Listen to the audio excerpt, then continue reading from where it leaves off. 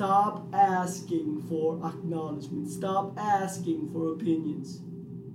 You need to stop asking for somebody else's opinion on, are you doing this right? Are you doing this thing that you love the most? Are you doing this right? Nobody is obliged to tell you how you experience the world.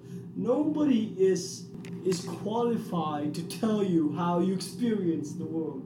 You need to fix this. You need to stop asking for acknowledgement. Hey, you're smart. You built a $1 billion company. Should I do this one? You gotta stop doing that. You gotta stop doing that. You know, like, life is not so direct.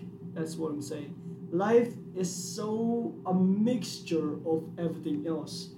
You need to find who you are and just focus on that, because there's only one road and one path that you will take, and that path is your path and yours alone.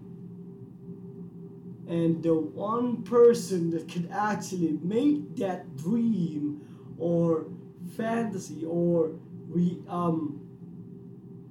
your aspiration into reality is the guy that are listening right now.